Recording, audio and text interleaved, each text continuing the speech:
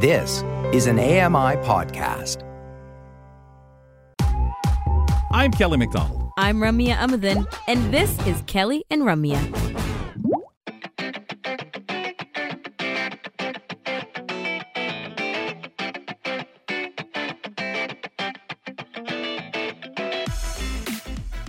It's Kelly and Company on a Friday afternoon. We've talked turkeys a little bit this morning on Now with Dave Brown, and I'm not having turkey this weekend, but I feel like I'm going to miss it. It's not even a tradition, not something that we've done for so long that I'm like, oh, it's not happening this year. Not at all. I think we've done turkey once. We've done all kinds of other things, but just once for turkey. Oh, no, twice. But somehow it feels like it's going to be strange not having turkey.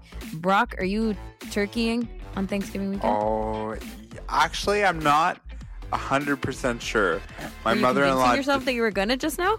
I was going to, and then I realized where it was I was going, and I'm like, because my mother-in-law tends to mix things up a little bit, and then next weekend... I was told, because my Thanksgiving continues, I was told by a credible source that we will be having turkey. So I will be getting turkey at least once, but Megan's family, sometimes turkey, sometimes ham, sometimes other things. So I don't really know, but I confidently was like, yes, and then I had to pump the brakes. It was maybe not. All right, so you're having some version of turkey somewhere. Somebody's house. Yes, I am. But and my brother's gonna make prime rib, so that's still good. Oh, that's it's still really great. Good. Yeah, it's just not turkey, and I'm missing turkey. Yeah, turkey can be really good, but it can be too much after so long too. Something that is never too much is our reports from our regional content development specialist, and today we're joined by Karen McGee from Morrisburg, Ontario. Karen, how are you? I'm good, and I just had turkey poutine. Oh my god, yum! Oh, from a chip truck, a real chip truck, like shredded, shredded. So turkey? It was like French fries, turkey. And then turkey, shredded turkey, and then stuffing and gravy. Oh, get out! Quite frankly, Mike Ross would hate that. Why would he hate that? Because he only eats traditional poutine, right?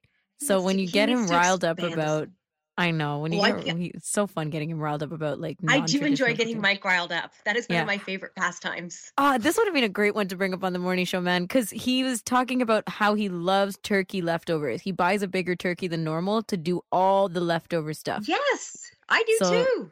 If you had mentioned, and one idea would be a leftover turkey poutine, he would have gotten. His reaction would have been precious.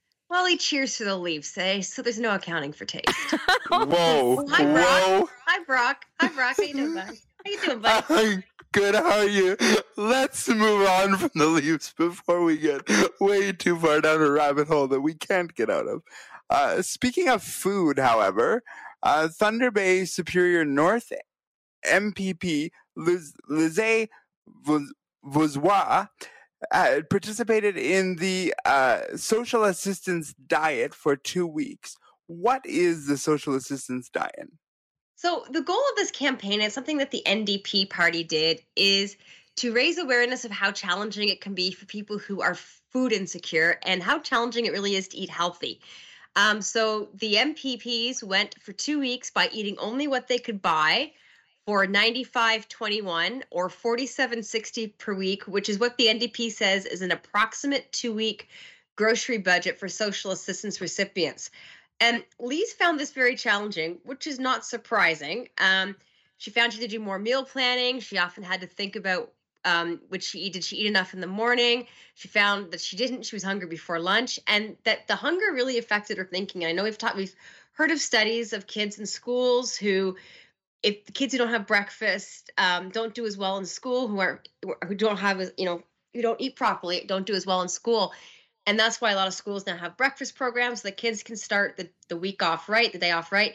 She ate a lot of sandwiches, a lot of eggs, and she ran out of money 5 days into the experiment and had to rely on what was in her pantry, which is a luxury that many people don't have. It was a very eye-opening experience for her. Yes. And so can we go into specifics about what was said about this experience?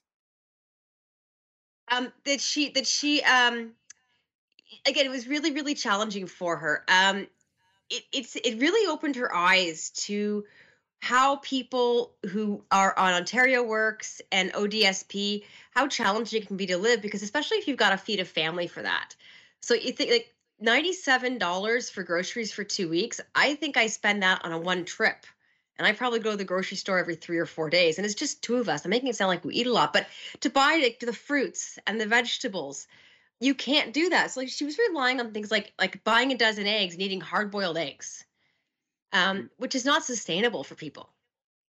I was watching the news clip on this very story to get the pronunciation of her name, first and foremost. And then secondly, the thing that I noticed was that she was extremely shaky after a certain point of this scenario.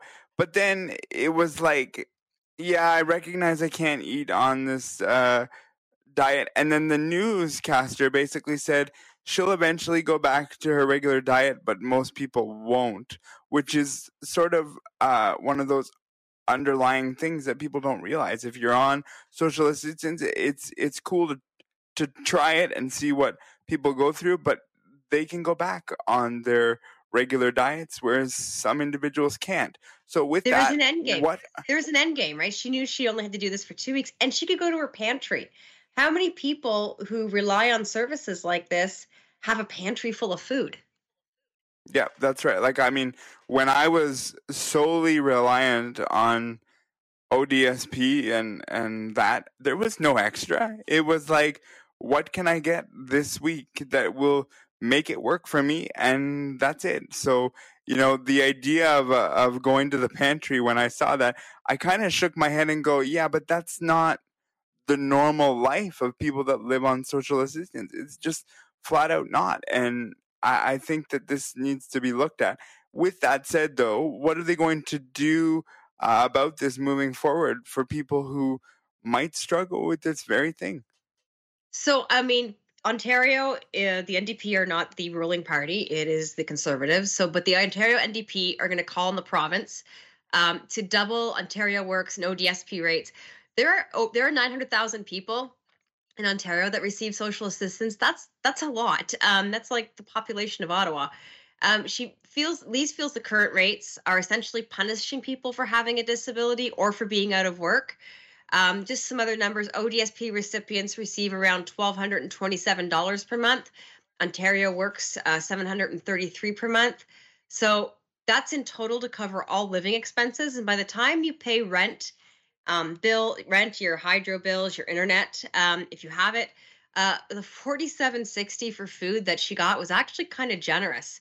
They're also hoping to spend the next few weeks gathering stories from people in ODSP and Ontario Works, and then passing these stories on to the provincial government in the hopes that maybe what people have been calling for as long as I can remember, to increase these rates, because it's not sustainable for people.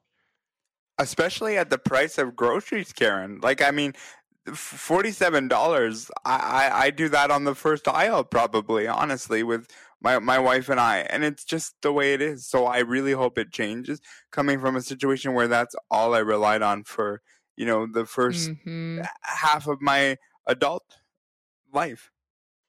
Yeah, it's not fair to people. It's not right. Not. In my opinion. I need to add my opinion. It's in my opinion. Yeah. And it is very relatable for so many people around the country living on social assistance or minimum income and feeding entire families, for example. Karen, another thing to talk about, 4 years ago, this is kind of a nice story. A tornado destroyed several homes, that's not the nice part, in Dunrobin, Ontario. And the Nicholsons had to rebuild, and they found a unique way to give back to the people who helped them. And before we talk about what they did, this unique idea, can you tell us a little bit about the Nicholsons? So Todd is a former Paralympian, and his wife Emily and their children Tate and Gwen lost everything when the tornado came through. And you guys aren't from the Ottawa area, but Dave and I were talking about this on Now the other day, and we remember that day. It affected Dave quite a bit, but they lost everything. They weren't home, thank heavens, but one of the few things, their goldfish survived, and that's about it from their house. They had to rely for the next 499 days before their new home was built. They had no place to live. They spent time with friends and on couches. Todd uses a wheelchair. So, they had to reduces the places where they could stay safely. Like I said, it took almost 500 days to build their fully accessible house. So Emily told the Ottawa Citizen, for most people, building a new home is exciting, and it really wasn't for them. They were building it because of a tragedy, and they loved their old house. The family actually helped build the new house. Emily did everything from drywall to stonework. But something really special came out of it, and it is Thanksgiving, so it's a good time to talk about it. They put in their new house something called a gratitude wall. And it's a wall that's covered in tiny hearts, each with a name written on it, and it is placed beside others in a frame. And this wall honors people who they call the helpers. And this is everybody from people who brought them clothes, to dinners, to people who lent their expertise to building the house. It's a way for them to look at the wall and be grateful for what they have, because they'd lost everything, but these people helped them get back what they have now. So that gives me the goosebumps. I've met Todd and Emily. They are the nicest people, and I get goosebumps when I think that they have this wall in their home now. Yeah. Well, tell us quickly, Karen, because I don't want to miss out on how they thought of the wall. Sorry, not the wall, but the book. And it's a limited edition. Our family is grateful. But if people wanted to get a copy, is there a way? Okay, so they wrote a book. So Emily had a blog. Somebody suggested she write a book. She wrote a children's book that talks about our family is grateful. It's available in English and French. It's been gifted to communities, families, children, first responders, to be used as a tool to navigate some challenging times for families. It's a reminder that in crisis, we are never alone. So this book is to help families through disasters. They also gave it to thank you to the people who helped them that are on their grateful wall. There's only one printing. You can request your copy by emailing ourfamilyisgrateful@gmail.com. Oh, this is so lovely. Honestly, they're so grateful, and that the wall of hearts and names is just like such a sentimental way to remember, first of all, how long and how many people in that length of time helped them out. Yeah, I love that. And I love the idea. I mean, you and I are both big book people. We've talked about this before. And I love the idea that she made a book to thank people too, that it can be used it's being used as a tool, like for first responders when a family has a disaster. They're giving it to families and letting them use it. So I think that's really, really a neat way to pay everything forward. For real. Awesome stuff as always, Karen. Thank you so much. Always a pleasure, my friends. Have a great weekend.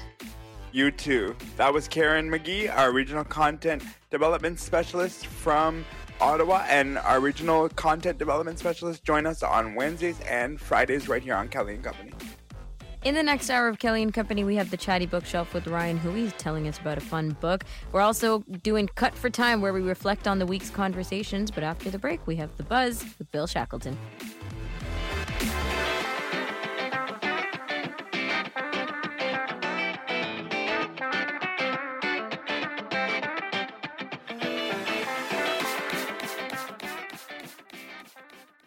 Join me every couple weeks for the Outdoors with Lawrence Gunther podcast, where we learn about outdoor tech and tips. Plus, we look at news affecting the environment. AMI's Outdoors with Lawrence Gunther is available from your favorite podcast provider.